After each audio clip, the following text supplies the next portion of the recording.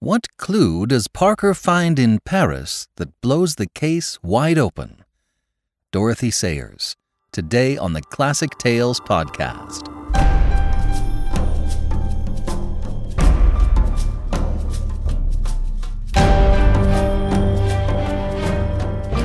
Welcome to the Classic Tales podcast. Thank you for listening. The vintage episode for the week is The Curious Case of Benjamin Button by F. Scott Fitzgerald. Be sure to check it out on Tuesday. If you've enjoyed the show, please become a monthly supporter and help us keep the lights on. Go to ClassicTalesAudiobooks.com and become a monthly supporter for as little as $5 a month. As a thank you gesture, we'll send you a coupon code every month for $8 off any audiobook order. Give more and you get more. It's a great way to pitch in and help us keep producing amazing audiobook content. Go to ClassicTalesAudiobooks.com and become a supporter today. The Classic Tales Book Club is moving forward. Details are coming soon. And now, Clouds of Witness, Part 4 of 9 by Dorothy Sayers.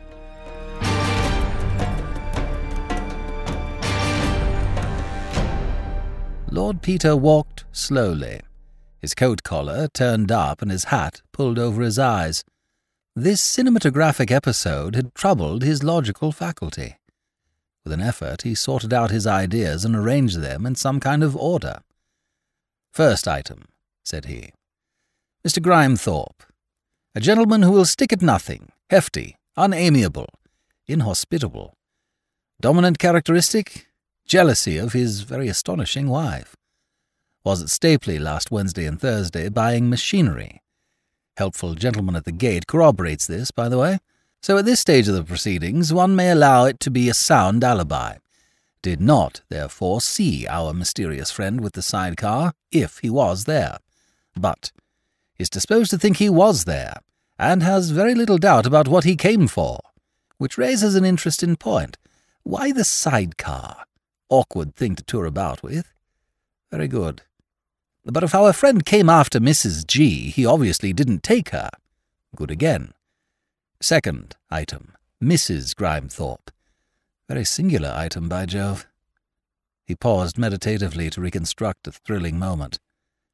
Let us at once admit that if number 10 came for the purpose suspected, he had every excuse for it. Well, Mrs. G goes in terror of her husband, who thinks nothing of knocking her down on suspicion. I wish to God...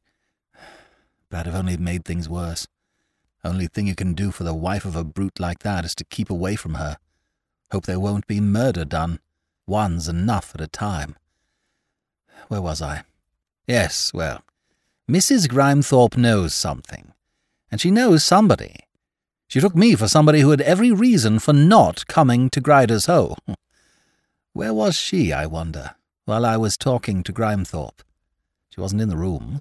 Perhaps the child warned her. No, that won't wash. I told the child who I was. Wait a minute. Do I see light? She looked out of the window and saw a bloke in an aged Burberry. Number 10 is a bloke in an aged Burberry. Now let's suppose for a moment she takes me for number 10. What does she do? She sensibly keeps out of the way. Can't think why I'm such a fool as to turn up. Then, while Grimethorpe runs out shouting for the kennel man, she nips down with her life in her hands to warn her, shall we say boldly her lover, to get away. She finds it isn't her lover, but only a gaping ass of, I fear, a very coming-on disposition. New compromising position. She tells the ass to save himself and herself by clearing out. Ass clears, not too gracefully. The next instalment of this enthralling drama will be shown in this theatre when... I'd jolly well like to know. He tramped on for some time. All the same, he retorted upon himself, all this throws no light on what number 10 was doing at Riddlesdale Lodge. At the end of his walk, he had reached no conclusion. Whatever happens, he said to himself, and if it can be done without danger to her life, I must see Mrs. Grimethorpe again. Chapter 5.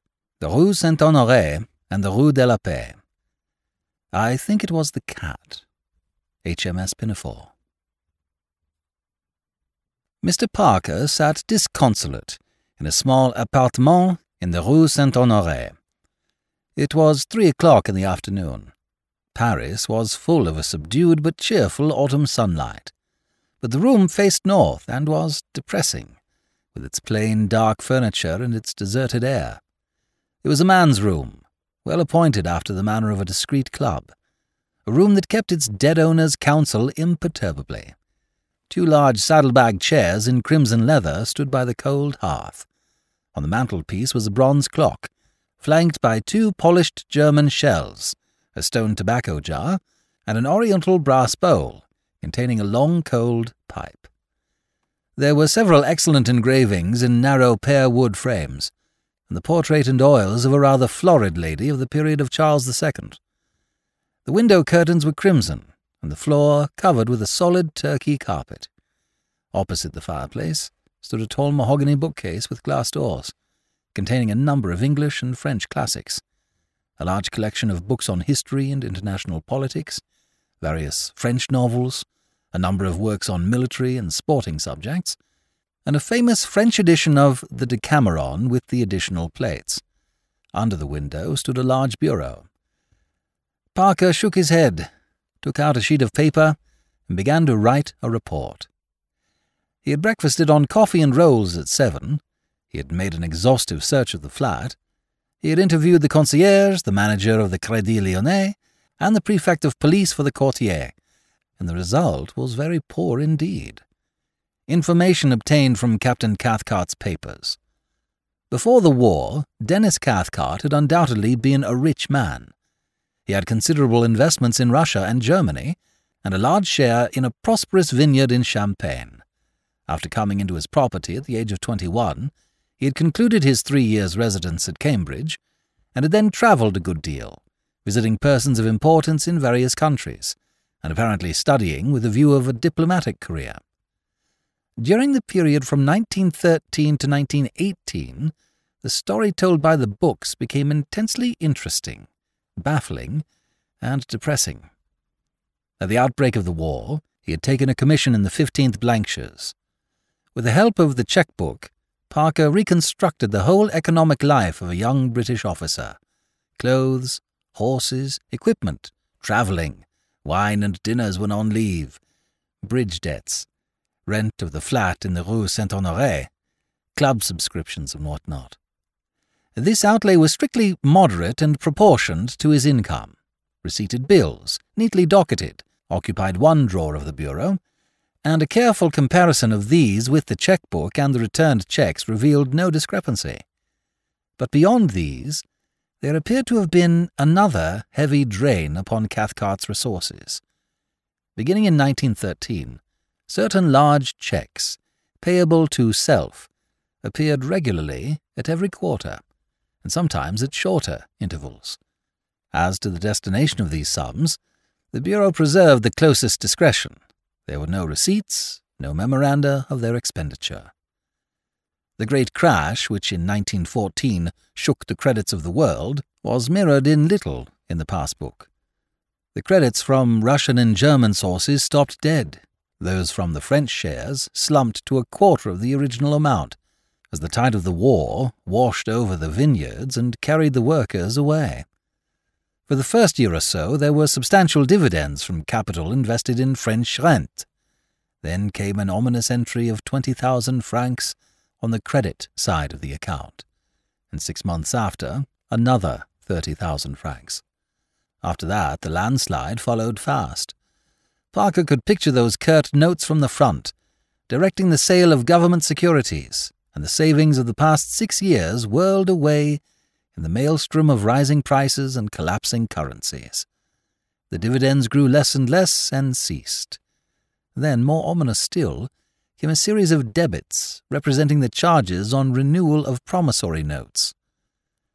About 1918 the situation had become acute, and several entries showed a desperate attempt to put matters straight by gambling in foreign exchanges. There were purchases, through the bank, of German marks, Russian roubles, and Romanian lei. Mr. Parker sighed sympathetically. when he saw this, thinking of £12 worth of these delusive specimens of the engraver's art laid up in his own desk at home. He knew them to be waste paper, yet his tidy mind could not bear the thought of destroying them. Evidently Cathcart had found marks and roubles very broken reeds. It was about this time that Cathcart's passbook began to reveal the paying in of various sums in cash, some large, some small, at irregular dates and with no particular consistency. In December 1919, there had been one of these amounting to as much as 35,000 francs. Parker at first supposed that these sums might represent dividends from some separate securities which Cathcart was handling for himself without passing them through the bank. He made a careful search of the room in the hope of finding either the bonds themselves or at least some memorandum concerning them. But the search was in vain, and he was forced to conclude either that Cathcart had deposited them in some secret place, or that the credits in question represented some different source of income. Cathcart had apparently contrived to be demobilized almost at once, owing no doubt to his previous frequentation of distinguished governmental personages, and to have taken a prolonged holiday upon the Riviera. Subsequently, a visit to London coincided with the acquisition of £700, which, converted into francs at the then rate of exchange, made a very respectable item in the account.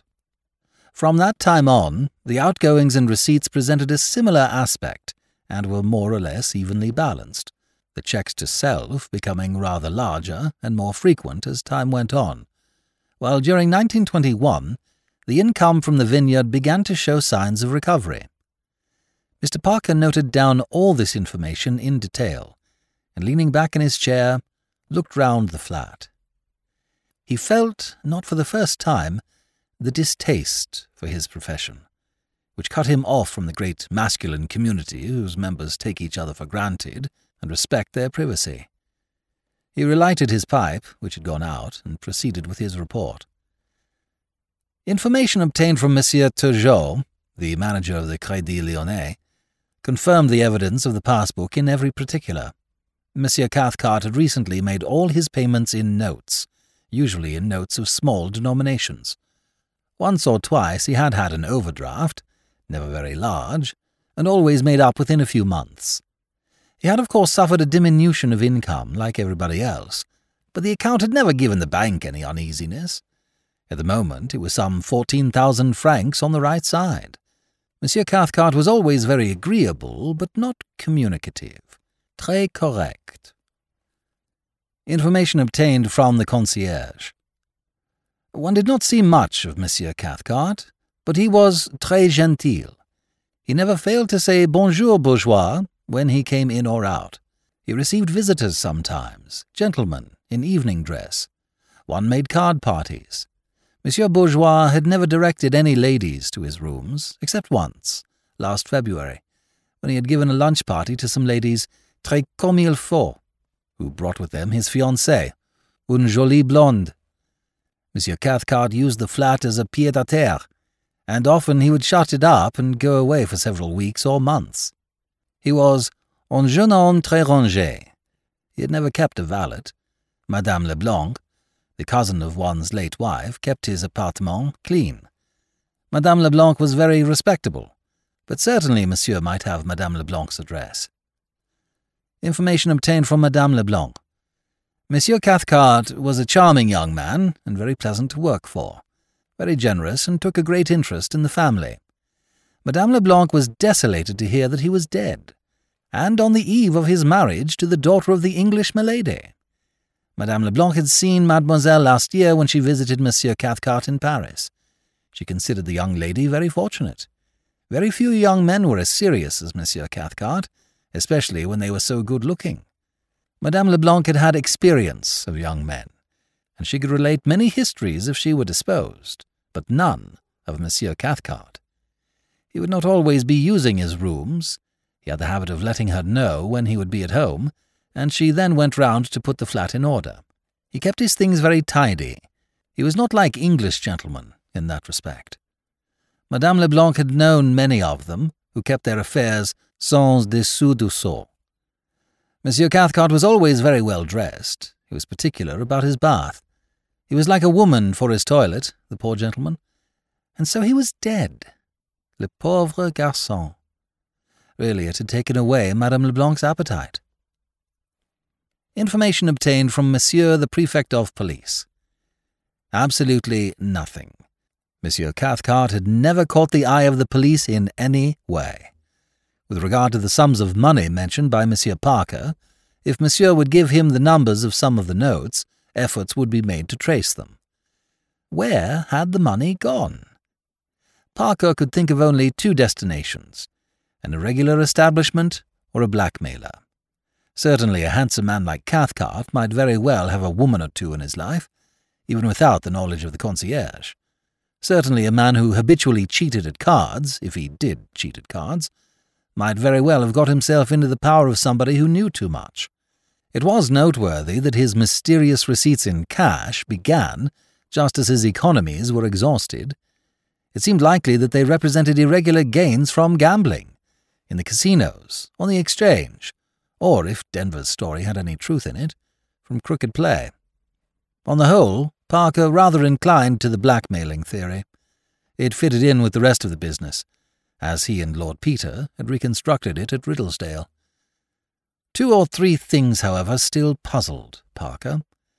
Why should the blackmailer have been trailing about the Yorkshire moors with a cycle and sidecar? Whose was the green-eyed cat? It was a valuable trinket. Had Cathcart offered it as part of his payment? That seemed somehow foolish. One could only suppose that the blackmailer had tossed it away in contempt. The cat was in Parker's possession, and it occurred to him that it might be worthwhile to get a jeweller to estimate its value. But the sidecar was a difficulty. The cat was a difficulty. And more than all, Lady Mary was a difficulty.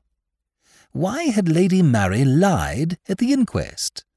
For that she had lied, Parker had no manner of doubt. He disbelieved the whole story of the second shot which had awakened her.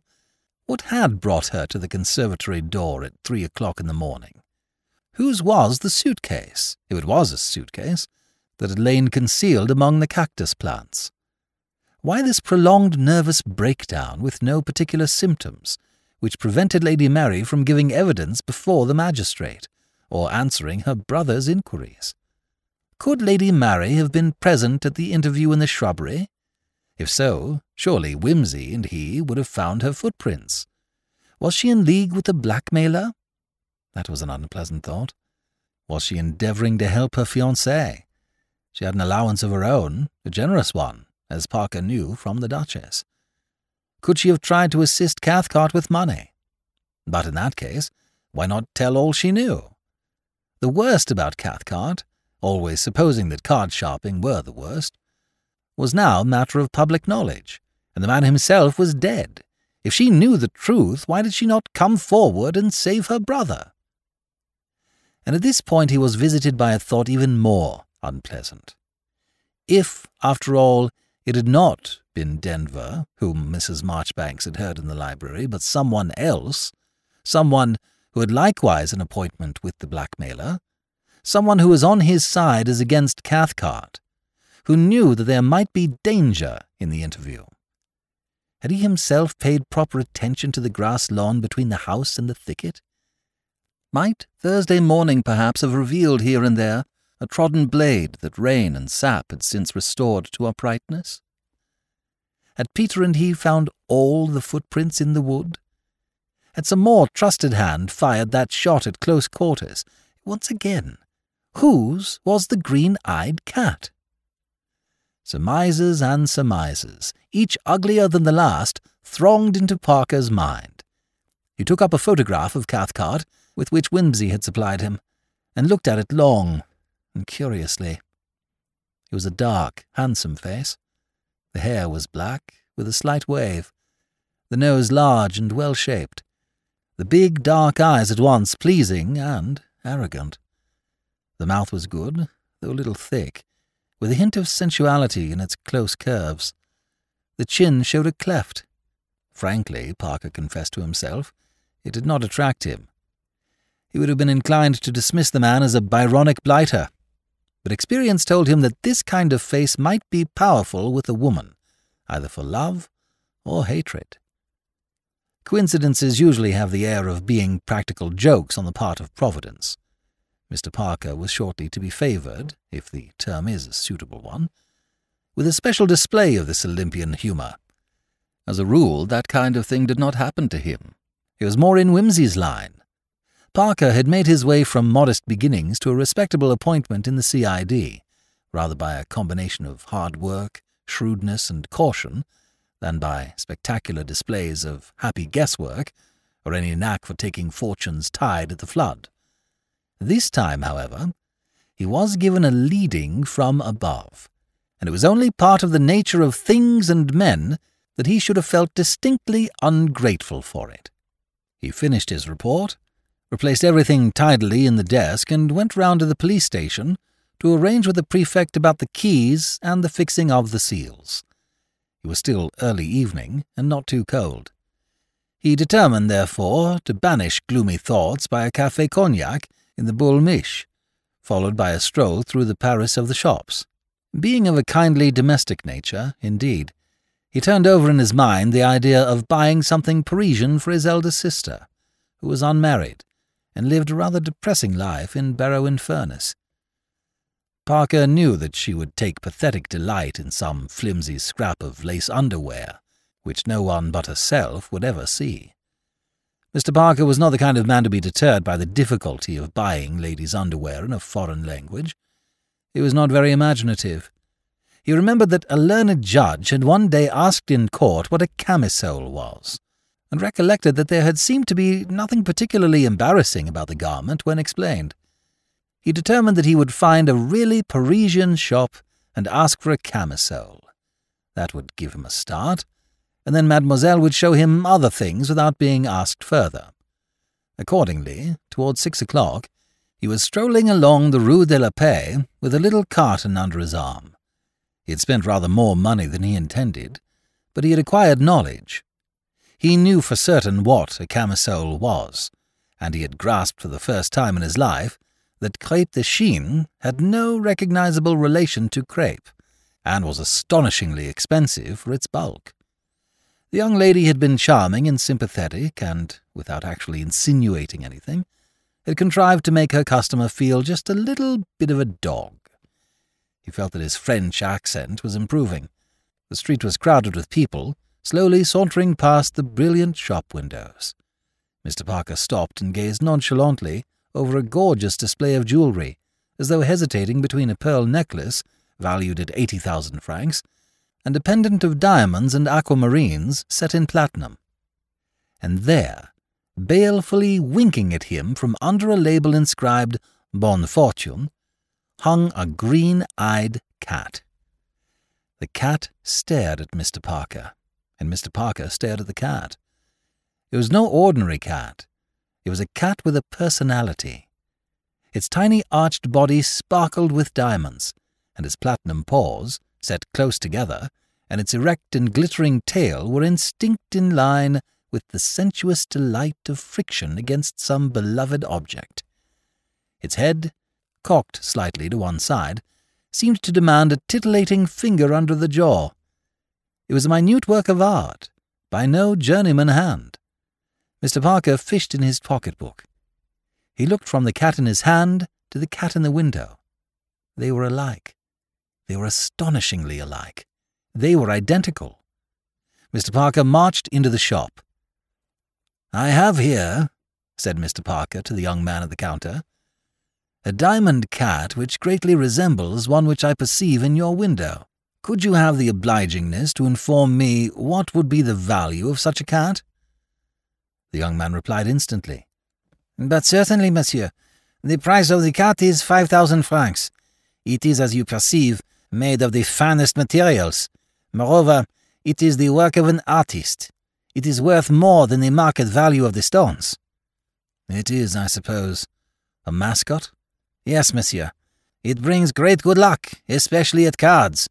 Many ladies buy these little objects. We have here other mascots, but all of these special designs are of similar quality and price. Monsieur may rest assured that his cat is a cat of pedigree." "I suppose that such cats are everywhere obtainable in Paris." said Mr. Parker nonchalantly. "But no, monsieur. If you desire to match your cat, I recommend you do it quickly. Monsieur Briquet had only 1 score of these cats to begin with, and there are now only 3 left, including the one in the window. I believe that he will not make any more. To repeat a thing often is to vulgarize it. There will, of course, be other cats." "I don't want another cat," said Mr. Parker, suddenly interested. "Do I understand you to say that cats such as this are only sold by Monsieur Briquet? That my cat originally came from this shop?" "Undoubtedly, monsieur. It is one of our cats. These little animals are made by a workman of ours, a genius, who is responsible for many of our finest articles."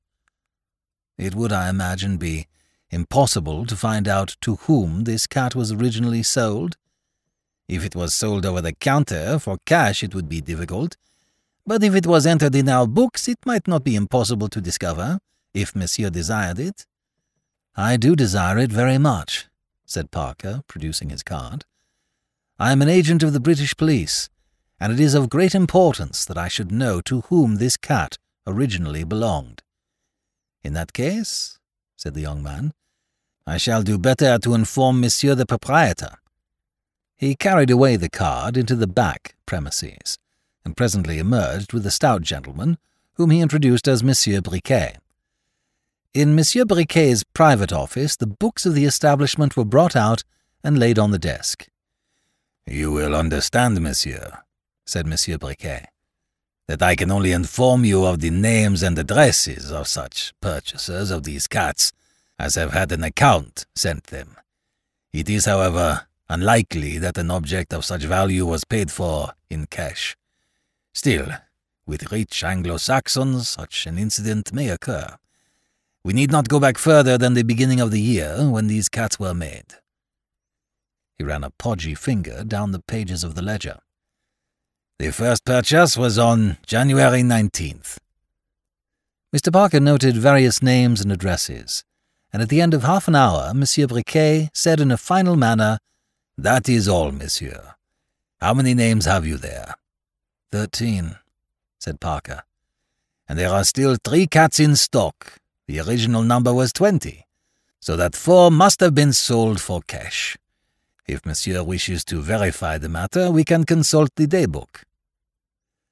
The search in the daybook was longer and more tiresome, but eventually the 4 cats were duly found to have been sold, 1 on January 31st, 1 on February 6th, the 3rd on May 17th, and the last on August 9th.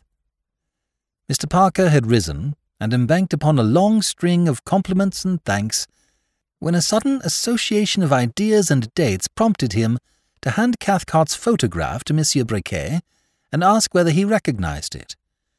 Monsieur Briquet shook his head. "I am sure he is not one of our regular customers," he said, "and I have a very good memory for faces. I make a point of knowing anyone who has any considerable account with me, and this gentleman has not everybody's face. But we will ask my assistants." The majority of the staff failed to recognize the photograph, and Parker was on the point of putting it back in his pocketbook when a young lady, who had just finished selling an engagement ring to an obese and elderly Jew, arrived, and said without any hesitation, "Mais oui, je l'ai vu, ce monsieur-là. It is the Englishman who bought a diamond cat for the jolie blonde." "Mademoiselle," said Parker eagerly, "I beseech you to do me the favor to remember all about it." "Parfaitement," said she. "It is not a face one would forget, especially when one is a woman. The gentleman bought a diamond cat and paid for it. No, I am wrong. It was the lady who bought it, and I remember now to have been surprised that she should pay like that at once in money, because ladies do not usually carry such large sums. The gentleman bought 2. He bought a diamond and tortoise-shell comb for the lady to wear, and then she said she must give him something pour porter bonheur, and asked me for a mascot that was good for cards. I showed her some jewels more suitable for a gentleman, but she saw these cats and fell in love with them, and said she should have a cat and nothing else. She was sure it would bring him good hands. She asked me if it was not so, and I said undoubtedly, and monsieur must be sure never to play without it, and he laughed very much, and promised always to have it upon him when he was playing. And how was she, this lady? Blonde, monsieur, and very pretty, rather tall and svelte, and very well dressed. A big hat and dark blue costume. Quoi encore? Voyons. Yes, she was a foreigner. English? I do not know. She spoke French very, very well, almost like a French person, but she had just a little suspicion of accent. What language did she speak with the gentleman? French, monsieur. You see, we were speaking together, and they both appealed to me continually, and so all the talk was in French. The gentleman spoke French à merveille. It was only by his clothes, and the je ne sais quoi in his appearance, that I guessed he was English. The lady spoke equally fluently, but one remarked just the accent from time to time. Of course, I went away from them once or twice to get goods from the window, and they talked then.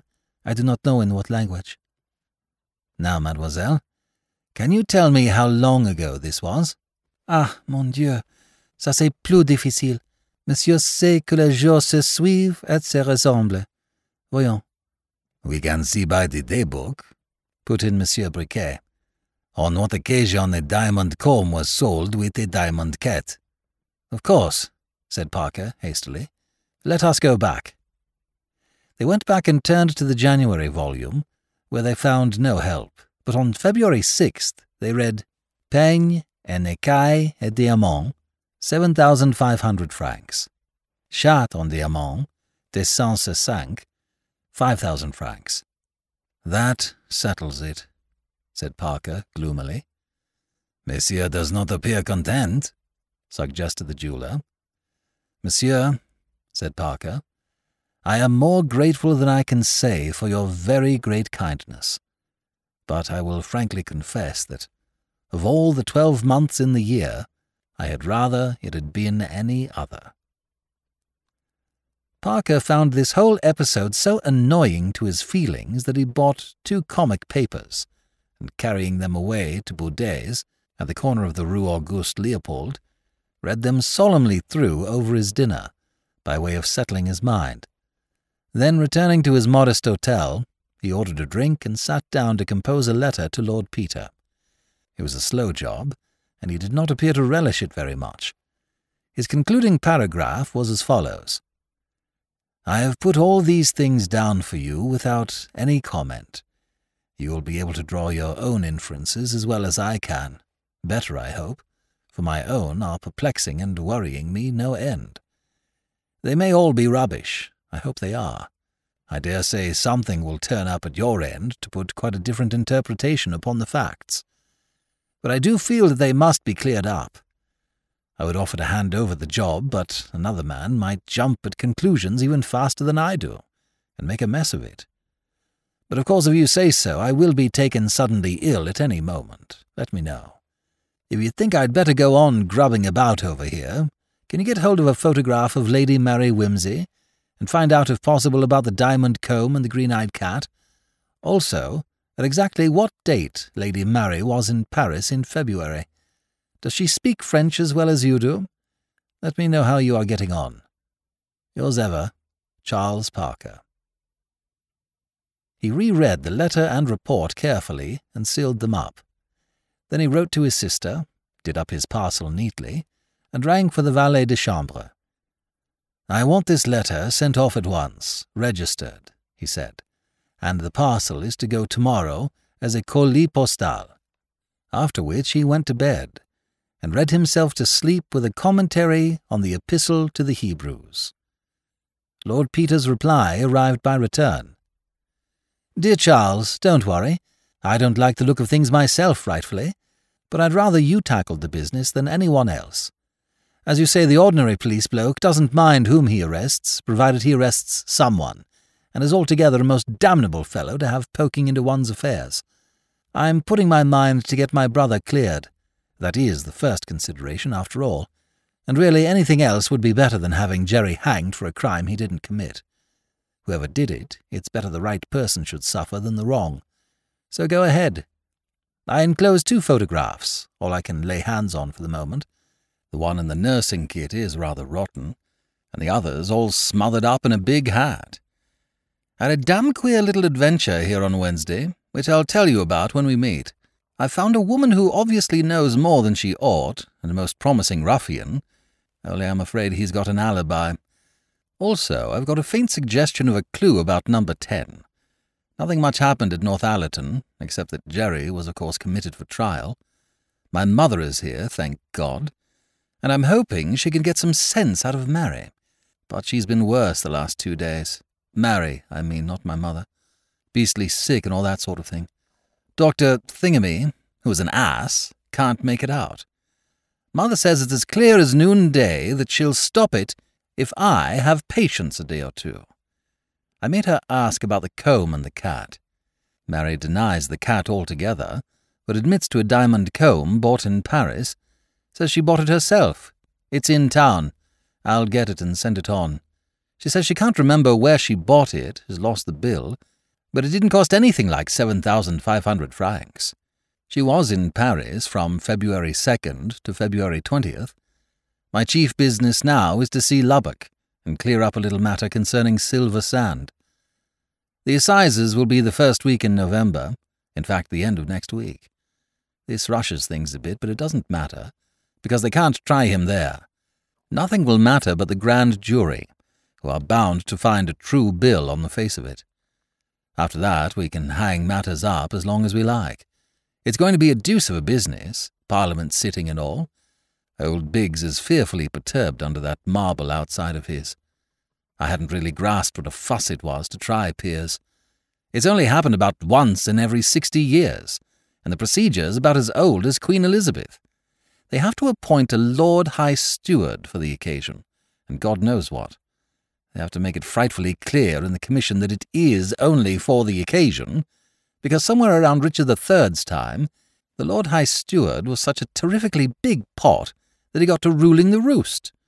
So when Henry IV came to the throne, and the office came into the hands of the Crown, he jolly well kept it there. And now they only appoint a man pro tem for the coronation and shows like Jerry's. The King always pretends not to know there isn't a Lord High Steward till the time comes, and is no end surprised at having to think of somebody to take on the job. Did you know all this? I didn't. I got it out of Biggie. Cheer up. Pretend you don't know that any of these people are relations of mine. My mother sends you her kindest regards and what not, and hopes she'll see you again soon.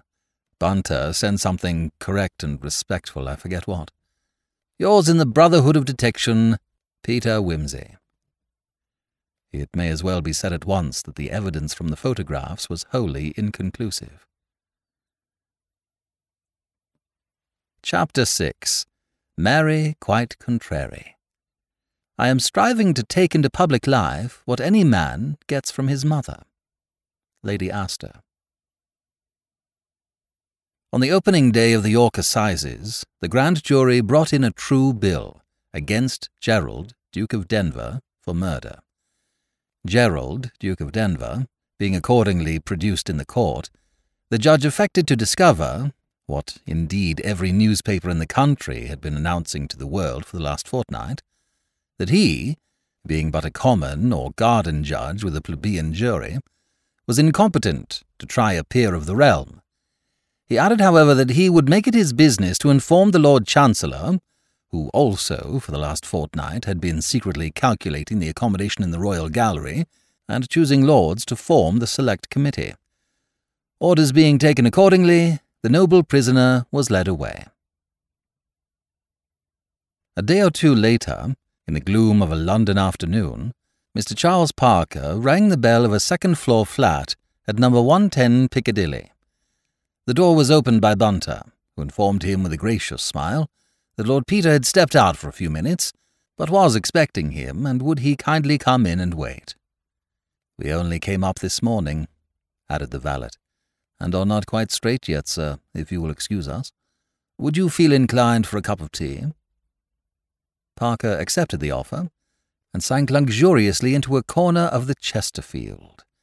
After the extraordinary discomfort of French furniture, there was solace in the enervating springiness beneath him, the cushions behind his head, and Wimsey's excellent cigarettes. What Bunter had meant by saying that things were not quite straight yet, he could not divine.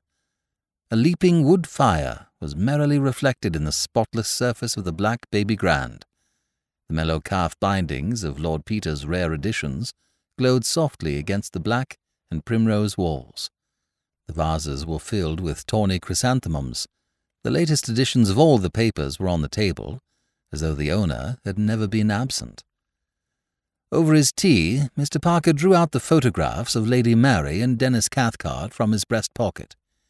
He stood them up against the teapot and stared at them, looking from one to the other, as if trying to force a meaning from their faintly smirking, self-conscious gaze. He referred again to his Paris notes, ticking off various points with a pencil. "Damn," said Mr. Parker, gazing at Lady Mary.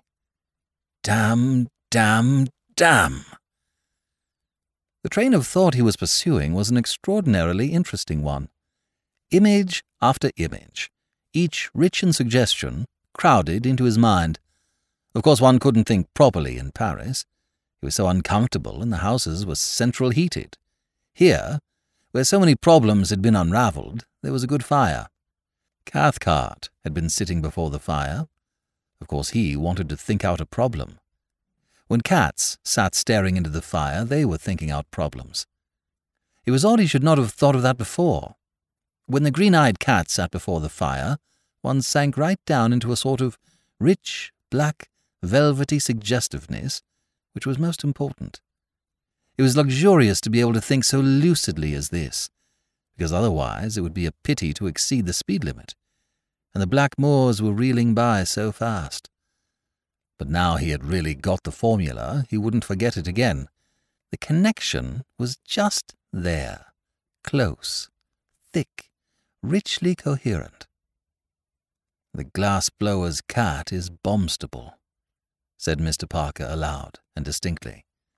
"I'm charmed to hear it," replied Lord Peter with a friendly grin. "Had a good nap, old man?" What?" said Parker. "Hello, what do you mean, nap? I'd got hold of a most important train of thought, and you've put it out of my head. What was it? Cat. He groped wildly. "You said the glass-blower's cat is Bomstable," retorted Lord Peter. "It's a perfectly ripping word, but I don't know what you mean by it." "Bomstable?" said Mr. Parker, blushing slightly. "Bomb? Oh, well, perhaps you're right. I may have dozed off. But, you know, I thought I'd just got the clue to the whole thing. I attached the greatest importance to that phrase. Even now... No, now I come to think of it, my train of thought doesn't seem quite to hold together. What a pity. I thought it was so lucid." "Never mind," said Lord Peter. "Just back? Crossed last night. Any news? Lots. Good? No." Parker's eyes wandered to the photographs. "I don't believe it," he said obstinately. "I'm damned if I'm going to believe a word of it." "A word of what?" "Of whatever it is." "You'll have to believe it, Charles, as far as it goes," said his friend softly, filling his pipe with decided little digs of the fingers. "I don't say, dig, that Mary, dig, shot Cathcart, dig, dig. But she has lied, dig, again and again, dig, dig. She knows who did it, dig. She was prepared for it, dig. She's malingering and lying to keep the fellow shielded, dig. And we shall have to make her speak." Here he struck a match and lit the pipe in a series of angry little puffs. "If you can think," said Mr. Parker with some heat, "that woman," he indicated the photographs, "had any hand in murdering Cathcart, I don't care what your evidence is. You... Hang it all, Wimsey, she's your own sister." "Gerald is my brother," said Wimsey quietly. "You don't suppose I'm exactly enjoying this business, do you? But I think we shall get along very much better if we try to keep our tempers." "I'm awfully sorry," said Parker. "Can't think why I said that. Rotten bad form. Beg pardon, old man." "The best thing we can do," said Wimsey, "is to look the evidence in the face, however ugly. And I don't mind admitting that some of it's a positive gargoyle. My mother turned up at Riddlesdale on Friday. She marched upstairs at once and took possession of Mary, while I drooped about in the hall and teased the cat, and generally made a nuisance of myself, you know. Presently old Dr. Thorpe called. I went and sat on the chest on the landing. Presently the bell rings and Ellen comes upstairs. Mother and Thorpe popped out and caught her just outside Mary's room, and they jibber-jabbered a lot, and presently Mother came barging down the passage to the bathroom, with her heels tapping and her earrings simply dancing with irritation. I sneaked after him to the bathroom door, but I couldn't see anything, because they were blocking the doorway, but I heard Mother say, "There now, what did I tell you?" And Ellen said, "Lawks, your Grace, who'd have thought it?" And my mother said, "All I can say is, if I have to depend on you people to save me from being murdered with arsenic, or that other stuff with a name like anemones, you know what I mean, that very attractive-looking man with a preposterous beard used to make away with his wife and mother-in-law, who was vastly the more attractive of the two, poor thing, I might be being cut up and analysed by Dr. Spilsbury now. Such a horrid, distasteful job he must have of it, poor man, and the poor little rabbits, too." Whimsy paused for breath, and Parker laughed in spite of his anxiety. "I won't vouch for the exact words," said Whimsy, "but it was to that effect. You know my mother's style." Old Thorpe tried to look dignified, but Mother ruffled up like a little hen, and said, looking beadily at him, "In my day we called that kind of thing hysterics and naughtiness. We didn't let girls pull the wool over our eyes like that. I suppose you call it a neurosis or a suppressed desire or a reflex, and coddle it. You might have let that silly child make herself really ill. You are all perfectly ridiculous, and no one more fit to take care of yourselves than a lot of babies. Not but what there are plenty of poor little things in the slums that look after whole families and show more sense than the lot of you put together. I am very angry with Mary, advertising herself in this way, and she's not to be pitied." "You know," said Whimsy, "I think there's often a great deal in what one's mother says." "I believe you," said Parker. "Well, I got hold of Mother afterwards and asked her what it was all about. She said Mary wouldn't tell her anything about herself or her illness, just asked to be let alone. Then Thorpe came along and talked about nervous shock, said he couldn't understand these fits of sickness, or the way Mary's temperature hopped about. Mother listened and told him to go and see what the temperature was now, which he did, and in the middle Mother called him away to the dressing-table. But being a wily old bird, you see, she kept her eyes on the looking-glass, and nipped round just in time to catch Mary stimulating the thermometer to terrific leaps on the hot water bottle." "Well, I'm damned," said Parker. So was Thorpe. All Mother said was that if he wasn't too old a bird yet to be taken in by that hoary trick, he'd no business to be getting himself up as a grey-haired family practitioner. So then she asked the girl about the sick fits, when they happened and how often, and was it after meals or before, and so on. And at last she got out of them that it generally happened a bit after breakfast and occasionally at other times. Mother said she couldn't make it out at first, because she'd hunted all over the room for bottles and things, till at last she asked who made the bed, thinking, you see, Mary might have hidden something under the mattress. So Ellen said she usually made it while Mary had her bath. "When's that?" says Mother. "Just before her breakfast," bleats the girl. "God forgive you all for a set of nincompoops," says my mother. "Why didn't you say so before?" So away they all trailed to the bathroom, and there, sitting up quietly on the bathroom shelf among the bath salts, and the Elliman's embrocation, and the Crucian feelings, and the toothbrushes and things, was the family bottle of ipecacuanha, 3/4 empty. Mother said, well, I told you what she said. By the way, how do you spell ipecacuanha? Mr. Parker spelt it. "Damn you," said Lord Peter. "I did think I'd stumped you that time. I believe you went out and looked it up beforehand. No decent-minded person would know how to spell ipecacuanha out of his own head. Anyway, as you were saying, it's easy to see which side of the family has the detective instinct." "I didn't say so." "I know. Why didn't you? I think my mother's talents deserve a little acknowledgment. I said so to her, as a matter of fact, and she replied in these memorable words, 'My dear child, you can give it a long name if you like, but I'm an old-fashioned woman, and I call it Mother Wit, and it's so rare for a man to have it that if he does, you write a book about him and call him Sherlock Holmes.' However, apart from that, I said to Mother, in private of course, "It's all very well, but I can't believe that Mary has been going to all this trouble to make herself horribly sick and frighten us all just to show off. Surely she isn't that sort." Mother looked at me steady as an owl and quoted a lot of examples of hysteria, ending up with the servant girl who threw paraffin about all over somebody's house to make them think it was haunted, and finished up that if all these newfangled doctors went out of their way to invent subconsciousness and kleptomania and complexes and other fancy descriptions to explain away when people had done naughty things, she thought one might as well take advantage of the fact. "Whimsy?" said Parker, much excited. "Did she mean she suspected something?" "My dear old chap," replied Lord Peter, "whatever can be known about Mary by putting two and two together, my mother knows.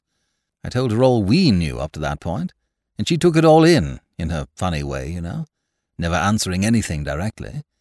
And then she put her head on one side and said, 'If Mary had listened to me and done something useful instead of that VAD work,' which never came to much, if you ask me. Not that I have anything against VADs in a general way, but that silly woman Mary worked under was the most terrible snob on God's earth, and there were very much more sensible things which Mary might really have done well, only she was so crazy to get to London. I shall always say it was the fault of that ridiculous club. What could you expect of a place where you ate such horrible food, all packed into an underground cellar painted pink, and talking away at the tops of their voices, and never any evening dress, only Soviet jumpers and side whiskers. Anyhow, I've told that silly old man what to say about it, and they'll never be able to think of a better explanation for themselves." "Indeed, said Peter. "I think if any of them start getting inquisitive, they'll have Mother down on them like a ton of bricks." "What do you really think yourself?" asked Parker. "I haven't come yet to the unpleasantest bit of the lot," said Peter. "I've only just heard it, and it did me a nasty jar, I'll admit. Yesterday I got a letter from Lubbock saying he would like to see me, so I trotted up here and dropped in on him this morning. You remember I sent him a stain off one of Mary's skirts which Bunter had cut out for me? I had taken a squint at it myself and didn't like the look of it, so I sent it up to Lubbock, ex abundantia cautelae, and I'm sorry to say he confirms me. It's human blood, Charles, and I'm afraid it's Cathcart's." "But I've lost the thread of this a bit." "Well, the skirt must have got stained the day Cathcart died, as that was the last day on which the party was out on the moors, and if it had been there earlier, Ellen would have cleaned it off. Afterwards, Mary strenuously resisted Ellen's efforts to take the skirt away, and made an amateurish effort to tidy it up herself with soap. So I think we may conclude that Mary knew the stains were there and wanted to avoid discovery.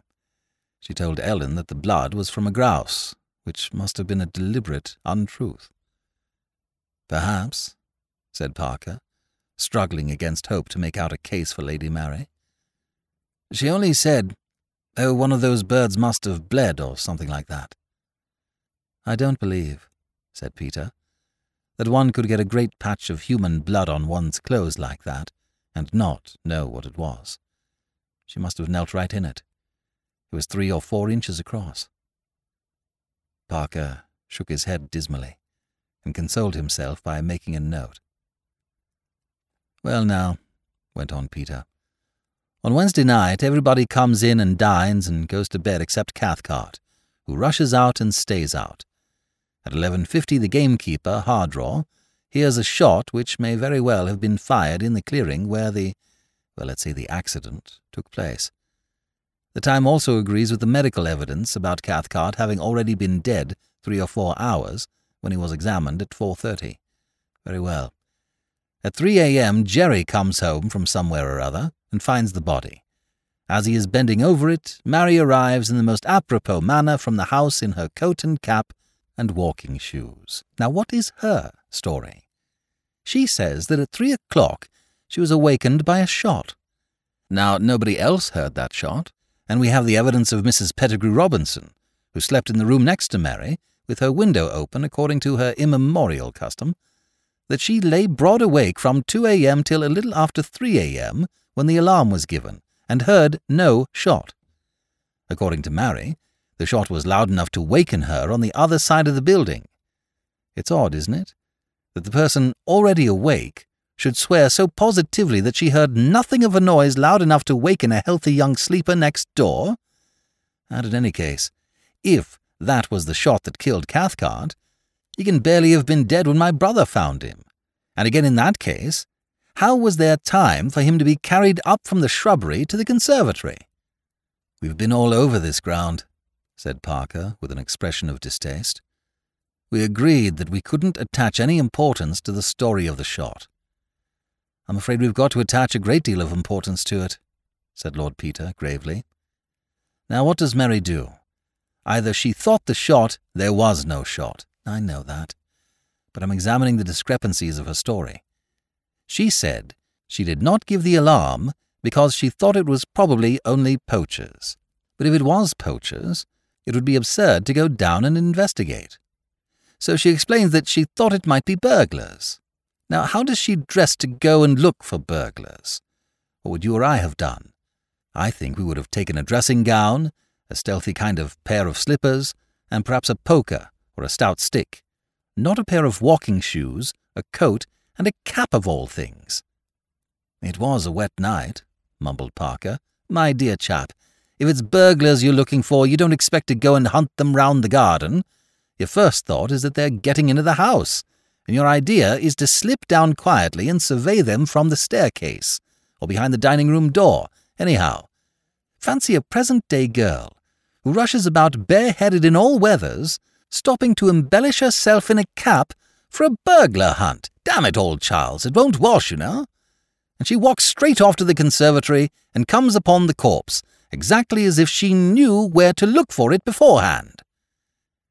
Parker shook his head again. "Well now, she sees Gerald stooping over Cathcart's body. What does she say? Does she ask, 'What's the matter?' Does she ask who it is? She exclaims, 'Oh God, Gerald, you've killed him!' And then she says, as if on second thoughts, 'Oh, it's Dennis. What has happened? Has there been an accident?' Now, does that strike you as natural?" "No, but it rather suggests to me that it wasn't Cathcart she expected to see there, but somebody else. Does it? It rather sounds to me as if she was pretending not to know who it was. First she says, 'You've killed him,' and then recollecting that she isn't supposed to know who he is, she says, 'Why, it's Dennis.' In any case, then, if her first exclamation was genuine, she didn't expect to find the man dead. No, we must remember that. The death was a surprise. Very well. Then Gerald sends Mary up for help. And here's where a little bit of evidence comes in that you picked up and sent along. Do you remember what Mrs. Pettigrew Robinson said to you in the train? About the door slamming on the landing, do you mean? Yes. Now, I'll tell you something that happened to me the other morning. I was bursting out of the bathroom in my usual breezy way, when I caught myself a hell of a whack on that old chest on the landing, and the lid lifted up and shut down, plonk. And that gave me an idea, and I thought I'd have a squint inside. I got the lid up and was looking at some sheets and stuff that were folded up at the bottom, when I heard a sort of gasp, and there was Mary, staring at me, as white as a ghost. She gave me a turn, by Jove, but nothing like the turn I'd given her. Well, she wouldn't say anything to me and got hysterical, and I hauled her back to her room. But I'd seen something on those sheets. What? Silver sand. Silver... Do you remember those cacti in the greenhouse, and the place where somebody'd put a suitcase or something down? Yes. Well, there was a lot of silver sand scattered about, the sort people stick round some kinds of bulbs and things. And that was inside the chest, too? Yes. Wait a moment. After the noise Mrs. Pettigrew Robinson heard, Mary woke up Freddie, and then the Pettigrew Robinsons, and then what? She locked herself into her room. Yes. And shortly afterwards, she came down and joined the others in the conservatory. And it was at this point everybody remembered noticing that she was wearing a cap and coat and walking shoes over pyjamas and bare feet.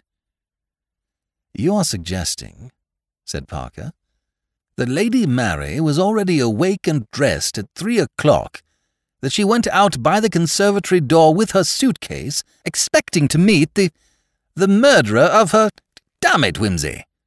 We needn't go so far as that, said Peter. We decided that she didn't expect to find Cathcart dead. No. Well, she went, presumably, to meet somebody. Shall we say, pro tem, she went to meet number 10? Suggested Whimsy softly. I suppose we may as well say so. When she turned on the torch and saw the Duke stooping over Cathcart, she thought, By Jove, Whimsy, I was right after all. When she said you've killed him, she meant number 10. She thought it was number 10's body. Of course, cried Whimsy. I'm a fool, yes. Then she said, it's Dennis. What has happened? That's quite clear. And meanwhile, what did she do with the suitcase? I see it all now, cried Parker. When she saw that the body wasn't the body of number 10, she realized that number 10 must be the murderer. So her game was to prevent anybody knowing that number 10 had been there. So she shoved the suitcase behind the cacti. Then she went upstairs, she pulled it out again, and hid it in the oak chest on the landing. She couldn't take it to her room, of course, because if anybody'd heard her come upstairs, it would seem odd that she should run to her room before calling the others. Then she knocked up Arbuthnot and the Pettigrew Robinsons. She'd be in the dark, and they'd be flustered and wouldn't see exactly what she had on. Then she escaped from Mrs. P., ran into her room, took off the skirt in which she had knelt by Cathcart's side, and the rest of her clothes, and put on her pyjamas and the cap, which someone might have noticed, and the coat, which they must have noticed, and the shoes, which had probably left footmarks already. Then she could go down and show herself. Meanwhile, she'd concocted the burglar story for the coroner's benefit. That's about it, said Peter. I suppose she was so desperately anxious to throw us off the scent of number 10 that it never occurred to her that her story was going to help implicate her brother. She realized it at the inquest, said Parker eagerly. Don't you remember how hastily she grasped at the suicide theory?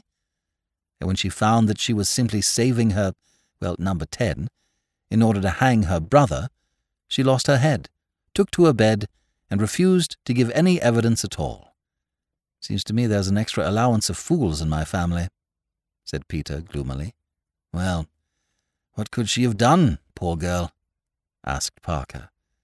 He had been growing almost cheerful again. Anyway, she's cleared, after a fashion, said Peter. But we're not out of the wood yet by a long way. Why is she hand in glove with number 10, who is at least a blackmailer, if not a murderer? How did Gerald's revolver come on the scene? And the green-eyed cat? How much did Mary know of that meeting between number 10 and Dennis Cathcart? And if she was seeing and meeting the man, she might have put the revolver into his hands at any time. No, said Parker. Whimsy, don't think such ugly things as that. Hell! Cried Peter, exploding. I'll have the truth of this beastly business if we all go to the gallows together. At this moment Bunter entered with a telegram addressed to Whimsy. Lord Peter read as follows. Party traced, London.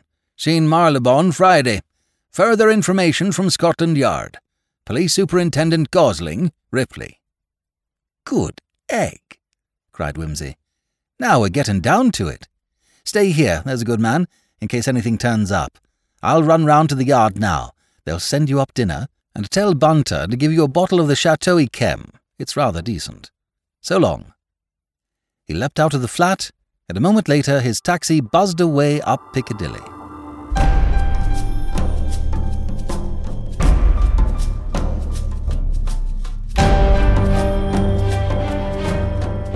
This is B.J. Harrison.